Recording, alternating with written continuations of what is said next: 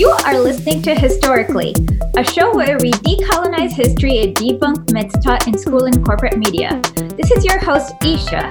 Today we have a very special guest, Molly Mitchell, to speak to us about the dynamics of slavery and Raising Freedom's Child is your book, right? Yes. So can you tell us a little bit, you work at the University of New Orleans, like where did you get your PhD and what did you study? Sure. Yeah. So I got my PhD in history from NYU, and I studied 19th century U.S. history, specifically slavery and emancipation with Walter Johnson.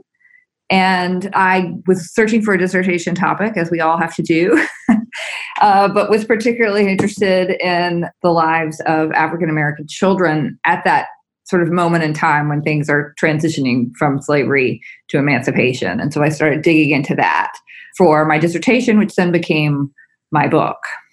One thing that fascinated me about your book was the section on Rose Bloom, pure and white, so it seemed. And so I'm looking at these photos of various children, Rebecca, Charlie, and Rosa, and they're saying slave children in New Orleans. Can you, and for the audience, I will put these PDFs up on our Patreon. Great. To look at too. Can you talk about what these photos are and how they came to be? Sure. Yeah. Well, they're really fascinating images, aren't they? I mean, people are always curious about them. Still, I started working on this project longer ago than I'd like to remember. When I was first, in graduate school, and I discovered them. No one had really written much about them, except for there was one photographic historian who had actually happened to have as an instructor at NYU when I was there. And she had done some of the kind of work that photographic historians need to do to sort of determine authenticity, look at the verso, try to figure out the photographer's name, that sort of thing. But she'd also sort of written a little bit about the images. But that was more or less all there was about these photographs. And because I was interested in asking this question about where African-American children and children generally, but specifically African-American children factored into the upheaval that happens with the Civil War, these images were sort of perfect for thinking about that because essentially they are created by abolitionists. They are propaganda. We know both of those things to be true. They were created in practical terms as fundraisers. In the 1860s, suddenly we had the ability to reproduce photographs cheaply. And so you would produce these things called carte de visites. And that's the format that you see most of these photographs in, is a carte de visite. They're little cards. They can be very tiny. Some are larger, but they can be quite small. And you could reproduce a photograph all of a sudden and sell it as a fundraiser. So very famous people use this as a means of sort of constructing an identity for themselves, but also raising money. So listeners might be familiar with Sojourner Truth's photographs. She was very savvy about having her photo taken, and then she would sell photographs of herself at speaking engagements and things like that. Frederick Douglass had his picture taken many times. Too, because photography is just becoming more of a medium through which people can communicate. So these photographs of the children were created to raise money for the newly established freed schools for formerly enslaved children in Louisiana during the Civil War.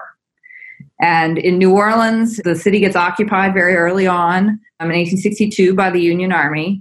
And so they're able to start sort of implementing a sort of social reform early in New Orleans, earlier than in other places where the war is still going on. And so one of the things they start to do is to establish official schools. There were already sort of smaller schools in place. Freed people themselves had started to gather children together and adults to teach them to read and write once it was safe to do so. But this was a way of raising money for these sort of newly established schools that the occupation had fostered in Louisiana.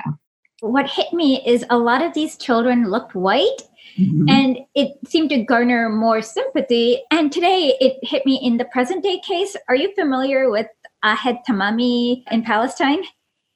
No.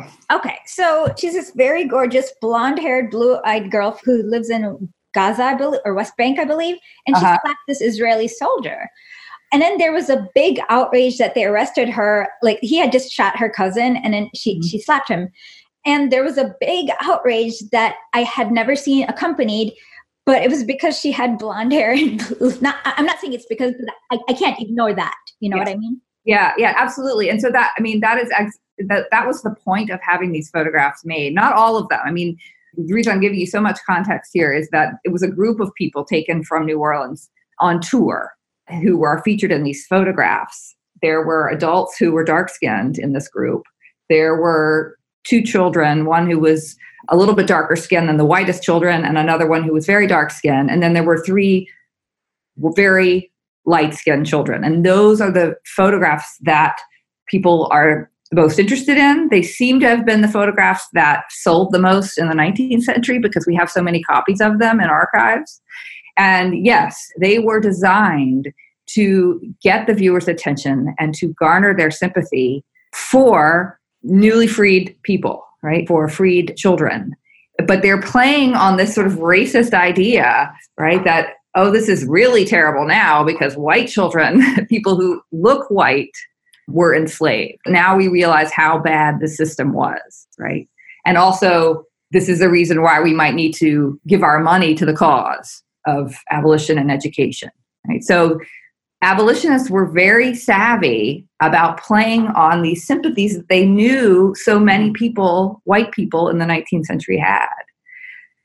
I'll mention they had a sort of an earlier experiment with this using a daguerreotype, which was, at the time it was produced in the 1850s, you couldn't reproduce photographs very easily. So it was really sort of a one-off of a little girl from Virginia who was also, appeared to be white. And they thought this will really get the abolitionist movement going. This will get supporters because people will see her face and understand how terrible slavery is. So implicit in that is this notion that, well, it's really not so bad if it's people of clearly of African descent. But once you start talking about people that look white, then it's bad, right? And so that's the same sentiment that these cartes de visite that you're looking at employed. They're trying to get empathy, not just sympathy, but empathy from 19th century white people who might not otherwise have had the same level of concern for the freed population and the enslaved population. That is very interesting. And I'll put up these photos for everyone to see on our Patreon so that you know what we're talking about. So a few weeks ago, Adam Rothman, who referred me to you, talked a little bit about the Reconstruction right after 1862 in New Orleans. And what were the first steps that the Union Army took to, I guess, reconstruct? Well, they had a big job. I guess that's one thing to realize. And Adam probably talked about this too, because New Orleans was one of the largest cities in the South. And it had a very diverse population of people living there. And so it had a very large wave of immigration happening in the 19th century before the Civil War, not unlike New York, Philadelphia. So it was an immigrant port as well as the site of the largest slave market in the Deep South. So New Orleans was not an easy thing to reform, if that's your goal, or at least to sort of bring order to. And so that was a real challenge for the occupiers, the Union Army. Also, they have the problem of parts of the Emancipation Proclamation not applying to occupied areas. Early on, you have a lot of enslavers trying to get their runaway slaves to come back, and they're sort of trying to negotiate with the Union officials to try to get the return of their enslaved people. So it's really kind of a mess in terms of, if you thought you could come in and sort of really reform a society, that was not going to be an easy job in a big, diverse kind of city like New Orleans. But schooling and the schools were one of the early things that got established with the help of missionary societies, with the help of the Union Army, and ultimately the Freedmen's Bureau. That was one of the sort of anchors of what they tried to do at that moment of emancipation, was to create spaces for formerly enslaved people to be educated. And that is not just white Northerners coming down and feeling like that something needs to be done. that's coming from the enslaved and formerly enslaved populations. They are demanding education. They are already setting up schools of their own when these sort of freedmen's schools, in quotes, start to happen. There are already people educating children and adults in greater and greater numbers. So it was a huge demand of the population itself to be educated. And so the sort of appeal of these photographs were a sort of a major campaign to support that. And they were, these freedmen's schools in Louisiana were some of the earliest. So it's almost as if you're saying sort of, here's our chance, right, to see what we can do to change things in the South. And here's a model for what we're trying to do. Around this time, was there any public schooling anywhere in America, or was that just a privilege for the rich? That's a good question. Yes, there was. There was public schooling, in, particularly in large cities like Boston. And cities like Boston went through a whole sort of struggle with segregation and integration before the Civil War. But actually, New Orleans also had public schools in the 1850s, but they were only open to white children. So there was a public school system, which was relatively rare in the South, in New Orleans, but it was only for white children. And so particularly free children of color in New Orleans, of which there were a relatively large number, their communities had to find other ways to educate those children. And they did. They established their own schools. One school in particular in New Orleans was officially a Catholic school, but kind of unofficially, it was sort of the public school for free children of color to attend. Enslaved children it was not legal to teach them to read and write. So there were public systems, but certainly in the South, they were not as extensive or developed as they were in larger northern cities. Before we head to schooling, I guess one of the more fundamental issues with slavery is that they didn't always keep mom and children together. Like, was there a large effort to find their children? You mean after the Civil War? Yeah. Yes, there was. There's a historian named Heather Williams who's written a whole book about formerly enslaved people trying to find their relatives after emancipation. And they put ads in newspapers saying, I last saw my daughter, in such and such a place at such and such a time, or her owner was so-and-so. And they're very, very moving documents published in regular newspapers of people who unite with their families. One of the interesting things about these photographs of the sort of quote unquote white slave children is that they appear in the photographs, they appear alone, right? Not with family members. But there are, in the write-ups, particularly there's a extended article in Harper's Weekly about these children. They do give you a little thumbnail sketch of the children's family history, whether they were owned by their father in some cases, in other cases they lived with their mother or their grandmother, and so you get a little bit of information about the families of those children, and they all seem to be still with their families. But the larger reality was that families were separated on a regular basis under slavery, and particularly what you see in New Orleans is starting about 1820, you have this large forced migration of enslaved people from the upper South, Virginia, Maryland, to the lower South. And that's because there's a cotton boom. People don't need as many enslaved laborers up in the upper South. The money to be made is to be made in cotton. And that's how New Orleans becomes this sort of engine for the slave trade in leading up to the Civil War. But that forced migration of all those people, and I'm sure Adam probably talked about the Georgetown story with you. Yep. He did. The people in Georgetown that were sold by the Jesuits, most of them ended up in Louisiana. And so their descendants, many of their descendants, if not, that we know that we've interacted with, are here in Louisiana. So their whole community was displaced. But if you read, another thing that I work on are fugitive slave advertisements. And I'm working with a group on a project called Freedom on the Move, which is crowdsourced digital database of fugitive slave advertisements that were placed in newspapers before the Civil War. Owners would place them in the newspapers if someone had run away, and jailers would place them in the newspapers if they found an alleged fugitive and was trying to reunite that person with an owner. And so there are hundreds of thousands of these ads from newspapers, and we're trying to gather them all together so that we've never really had them as a compendium to be able to see patterns and they're individual stories of a struggle, because you have a lot of detail about what someone's appearance, the languages they could speak, the skills they had, records of sale, like had they been recently sold. And that's where you see this family separation popping up over and over again, is that the owner will say, I recently bought someone from Kentucky, right? Or we recently arrived in New Orleans from Tennessee. And you have the sense that that person has, but that person has been separated from friends and family. And that pattern of separation from the upper South to the lower South is very, very common, and really, just terrible things for families to have to be separated. And then the work that Heather Williams has done is to sort of collect those ads posted after the Civil War where people are trying to find their families. That is actually pretty fascinating. So can we talk about the early schools? And I guess they were sold as civilizing missions, right? So what did that mean?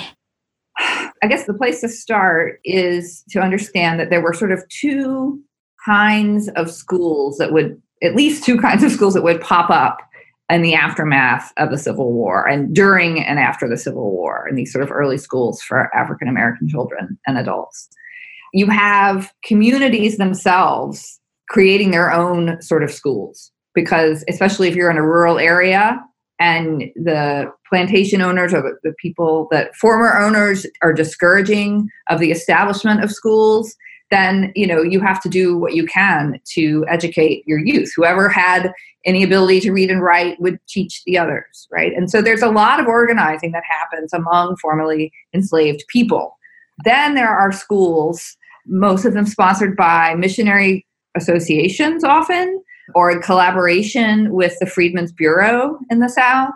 So they would pay teachers to go to the South and teach in schoolhouses in places where they could, right? Sometimes if you read the records of the Freedmen's Bureau, you see a lot of resistance on the part of planters to having their now freed workforce educated. They don't want that. Many of them do not want that, right? They want to keep the people working for very little money and want to keep them uneducated. And so a lot of the fight on the ground after the Civil War in rural areas, but also in cities like New Orleans, you still see resistance to the education of formerly enslaved people. The teachers weren't paid very much. It was a really hard job. Historians used to have this idea that most of these teachers were sort of white Northern women who came down as quote unquote civilizers, right? To civilize, in quotes, the freed population, right? That they were uneducated and therefore needed to have civilization brought to them. Right? And we don't interpret it that way anymore. We've dug more deeply into the archives and into the evidence, and we see something more complicated going on there, particularly, as I mentioned, with freed people trying to educate themselves and to create their own schools. But there were certainly, and probably a lot of that stereotype we get of the white Northern female school teacher comes from the fact that some of them published their memoirs or their diaries, or would write back to the missionary associations, and those letters would get published. And they do have this sense that they are missionaries. And so that's what missionaries in the 19th century thought that they needed to do, was to civilize sort of quote unquote heathen populations or uncivilized populations. So there is that strain of educator in the archives, but there's lots of other education going on as well that for a long time got less attention. But it was quite a struggle. It was not easy to get these schools. And when you get down to like the day-to-day practice, many of the children, particularly in rural areas who were trying to attend school, could only attend a month or 2 months at a time. They had to work. These schools were not schools where children would go in the morning and leave at 3 o'clock in the afternoon and go to school for 9 months out of the year. That just wasn't the reality for most children living in rural areas, Black or white, at the time. So it was a more sort of rudimentary effort to teach people to read and write. One thing that often surprised me about slavery is that people assume that slaves are uneducated, but then I saw this contract where George Washington is renting out his slaves to do like artisan work, like carpentry or other highly skilled labor. So it seems like they were not completely uneducated either, but Right. No, that's right. And that's a terrific question because of course that's true. First of all, you had to have skilled labor, right? To make the system in the South work. You couldn't not have skilled labor. If so much of your labor force is enslaved, then those enslaved people have to have skills like carpentry, blacksmithing, masonry, construction, all of those things, right? So you needed those kind of skilled laborers. And, that does translate into, if you look at from the perspective of prospective buyers in the slave market, people with skills, you would go into the slave market looking, I need a blacksmith, right, for my plantation. You would go in looking for that person. That person would cost a premium because of the skills that they had. But there is a diversity of skills, and it's not just men that have those skills, right? Women would come with experience in household work, things like that. So there are those skills too that were in demand. So they hadn't had the opportunity of sort of a quote unquote traditional schooling, reading and writing and arithmetic kind of schooling. Many of them, to do the work that they needed to do, of course, ultimately do acquire those skills. If you look at urban enslaved populations in particular, just to get around the city and do your day-to-day business, it would be very hard not to have acquired some skill in at least reading. So the population that we often think of as being that sort of first generation of people getting education are often the very sort of isolated rural populations getting an education. And then we don't so much think about the children in urban areas, but they too were the beneficiaries of freedmen's schools, just like the children in these photographs.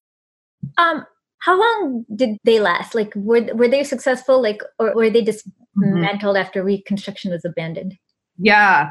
They're not the school systems themselves were not completely dismantled. No, they limped along. It depended on where you were, how much of an education you could get in school. So, for instance, if you look at the city of New Orleans, they create essentially two systems, a black system and a white system of public schooling in New Orleans. And that persisted over time. And like all the way up into the 20th century, you have unequal education because you fund one and you don't fund the other one, but it exists, right? It's there. There are quote unquote Negro schools, but they are not funded, they are not supported, and the children don't get the resources that the white children get. And that's very clear. Historians have done that kind of research, and it's very, very clear that local Southern government officials are clearly not spending the same amount of money. There's actually a very incredibly effective exhibit in Jackson, Mississippi at the Civil Rights Museum there, where you sit inside a replica of a classroom, and it's sort of divided between two sides of the room, and you can't see someone writing on the board, but it's as if someone is writing on a chalkboard, and they give you all the statistics about how much money was being spent per Black child and per white child in the segregated South. And it's really appalling and effective to do it that way. I wonder, honestly, like if we were to compare it to today, if much has changed. Well, New Orleans again is instructive because we were the first, I believe we were the first city to go all charter. And so we no longer have regular public schools. All of our schools are charter schools.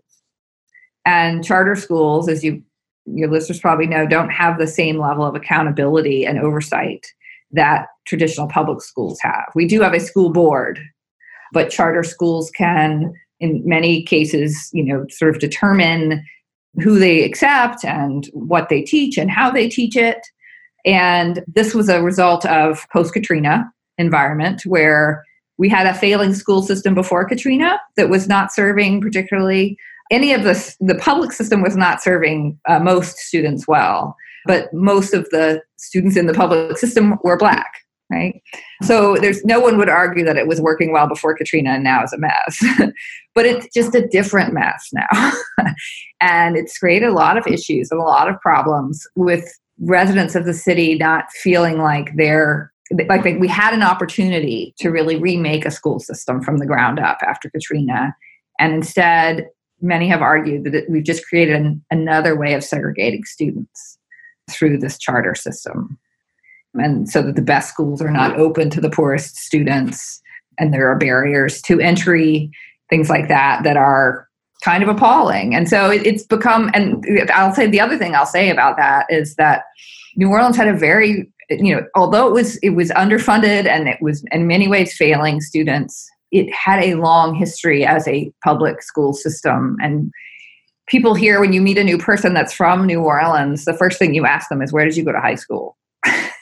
That's how people, like, once you tell somebody where you went to high school, then they immediately know what neighborhood you lived in and who you knew, et cetera, et cetera. You can't say that anymore because we don't even really have community schools anymore, right? Students, these charter schools, they end up going all over town to go to school, not in their own neighborhoods like they used to. And the names of the schools got changed without community input, which was very upsetting for a lot of people. So it was almost like people feel like they didn't have a lot of say. The community did not have a lot of say in how that school system got rebuilt. And I think the problems we're seeing now are a result of that. But people have argued at the national level that charter schools don't serve students the way they should. They're not accountable the way a public system should be accountable. Charter schools don't have the same obligation to keep a student if they're not up to par. So they can manipulate their statistics as to seem like their methods are working, but they may have pushed 5 students out that public schools can't do. That's right. Also, students with special needs are not well served. It is very hard for parents with students with special needs to get the kind of services they need for their students. And the charter schools have the ability to push those students elsewhere as well. Absolutely. Was there terrorism or any resistance from the former owners, in creating these schools? If so, what were they? Absolutely. No, it's pretty terrifying to read. I was focused when I was doing my research for the book on areas around New Orleans, but there were plenty of plantation areas outside the city as well as in the city. And yeah, teachers were shot at. Planters would they'd say, okay, you can have a school, but I won't give you a schoolhouse. Just every kind of resistance. And then people would refuse to give room and board to teachers, right? Local residents wouldn't agree to do that. And so the free people who wanted the teacher to remain would have to figure out how to help the teacher find a lodging. So there was all kinds of resistance. Schoolhouses were burned down, but bullet holes through windows, things like that. So it was a very brave thing to do, to enlist as a teacher of freed people after the Civil War because of that level of resistance, and that people still, people persisted, and children and adults managed to get some education because people persisted, but it was not an easy environment. Are there any firsthand accounts that the audience may want to read about to learn more about that?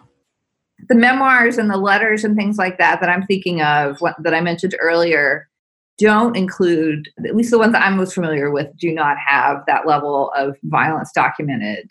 Where you do see some of these accounts, it's not easy for your listeners to get, but there are letters were published in these 19th century periodicals. And the work that I did in the Freedmen's Bureau records, I came across a lot of these accounts. I believe Heather Williams published a book on African Americans' efforts to educate themselves. It begins before the Civil War and goes through the Reconstruction period, if my memory serves me. And that would surely have a lot of information in there about the resistance to schooling. People would be able to see accounts there, for sure. So I guess I'm trying to figure out, how much did the structure of society actually change with Reconstruction in New Orleans? Was it that people would work for their former planters, but now with low wages, or was there a significant change in the structure? Well, what the first thing you said is certainly true. Many people remained in the areas where they had lived as enslaved people because that's where the work was.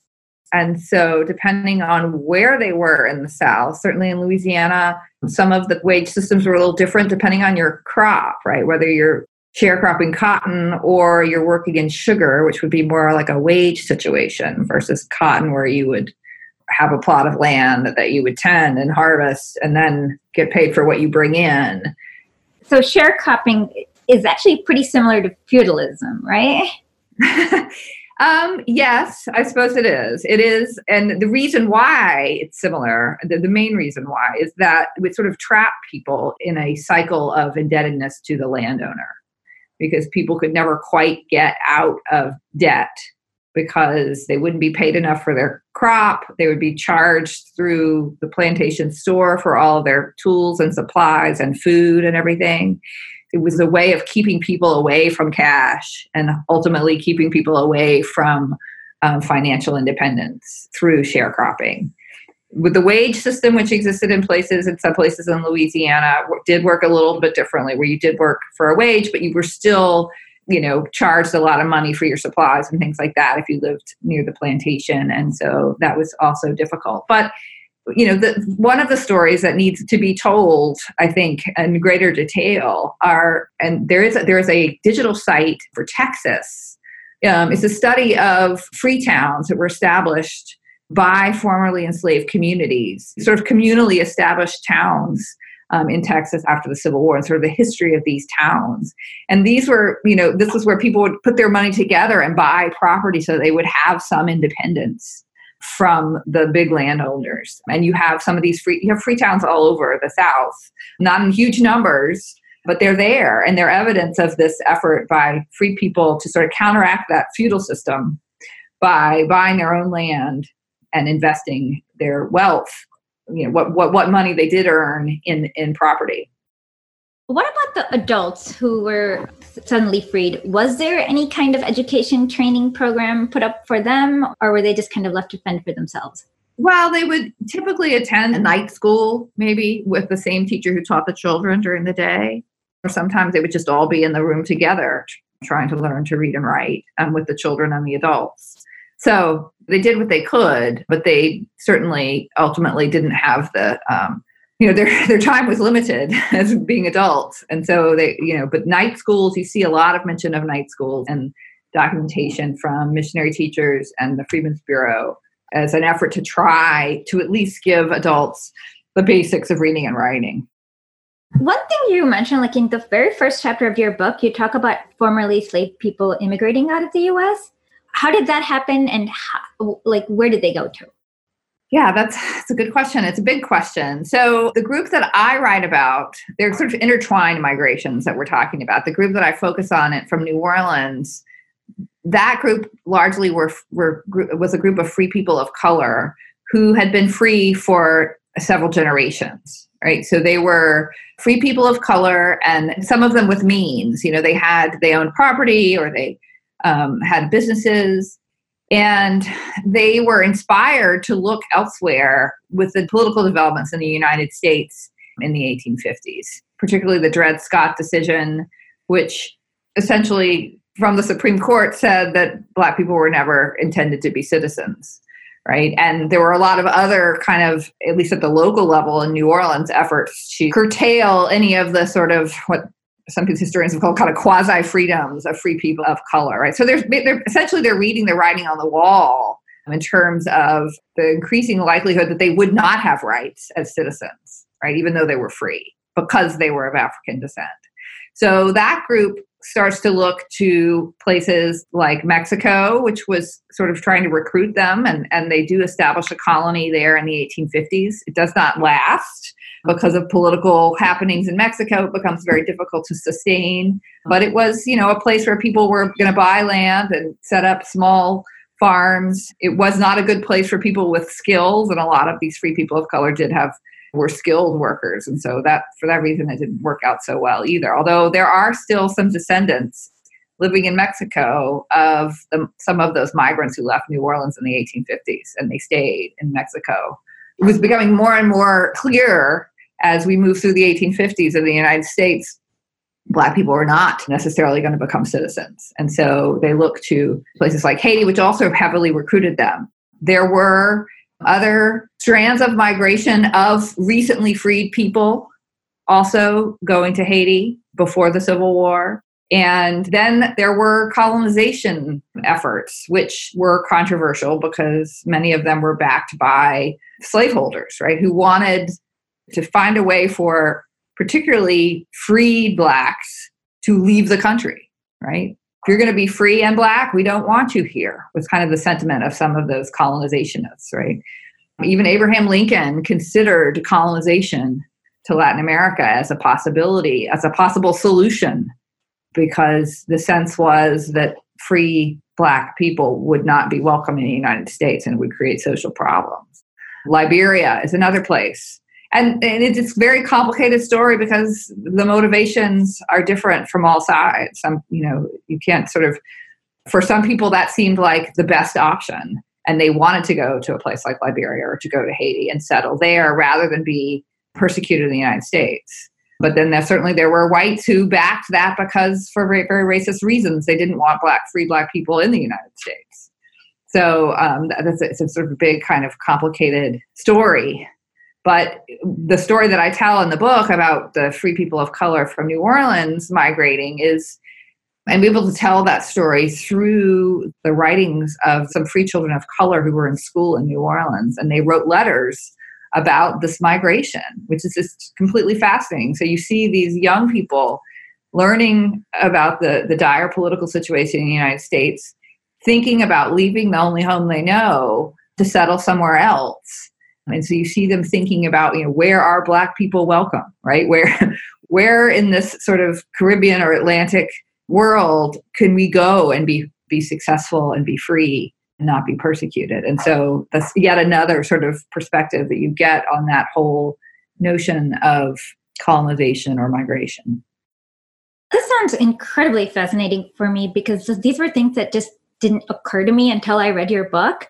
So is there anything else I'm forgetting or that people should know about early Reconstruction efforts that you speak about on your book that I didn't talk about? Well, let's see. I guess I'll go back to explaining a bit about why the book is structured the way it is. What I chose to do was to look at African American children and their lives as a way to understand how that Reconstruction was intended to happen. What were the debates about their education? What were the debates about how they would be classified racially once slavery was over, right? What were the debates about their labor, right? And who had control over their labor?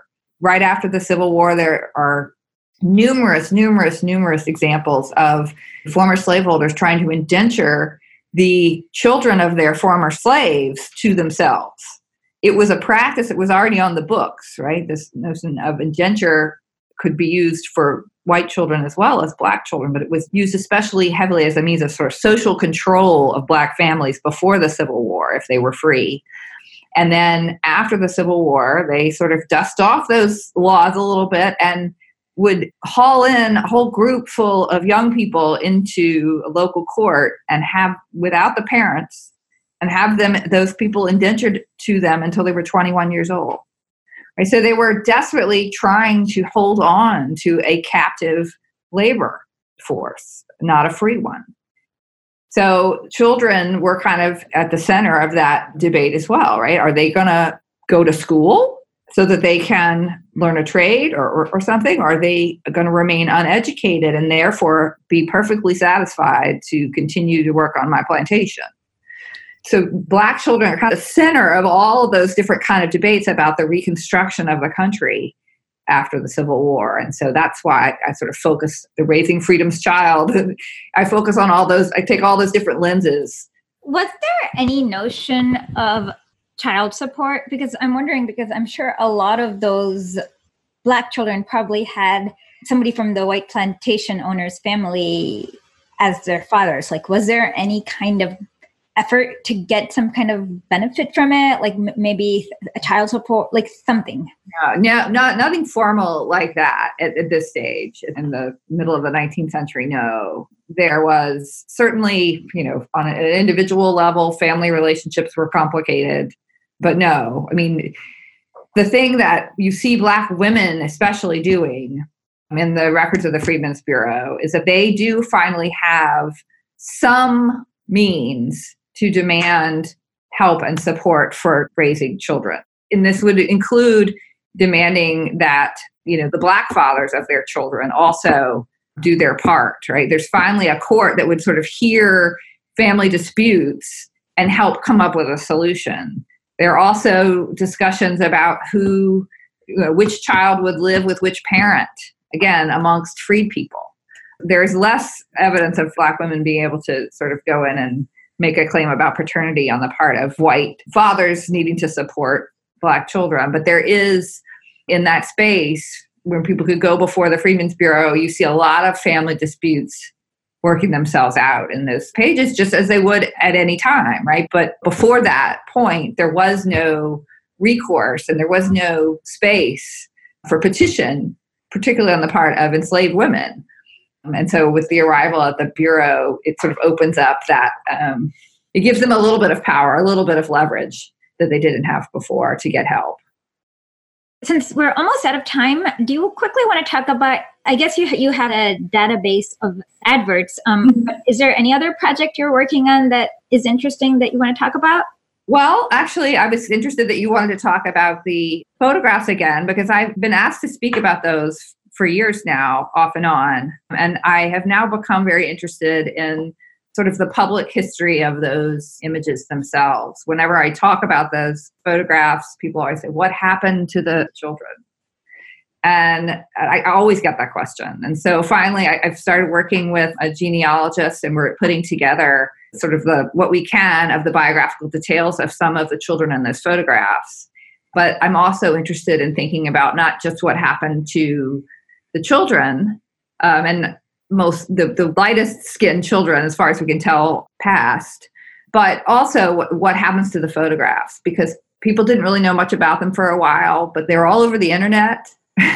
And they even appear sort of on sort of white nationalist pages on the web.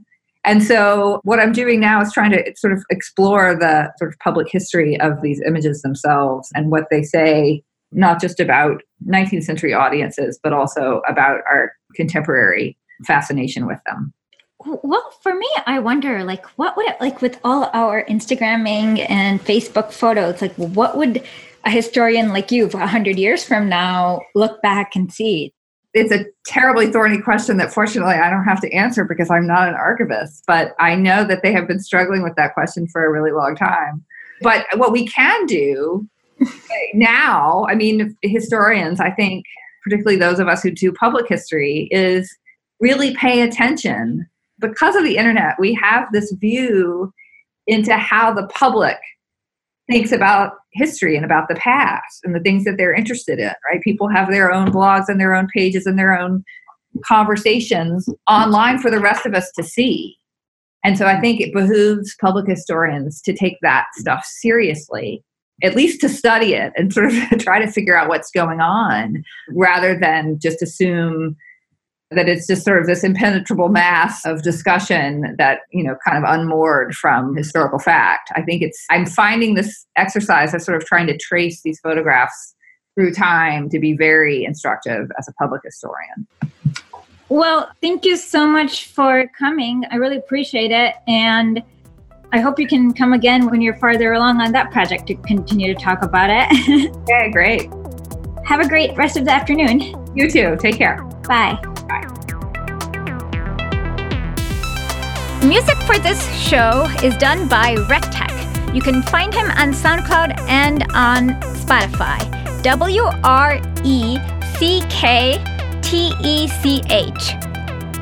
And thank you for listening to our show.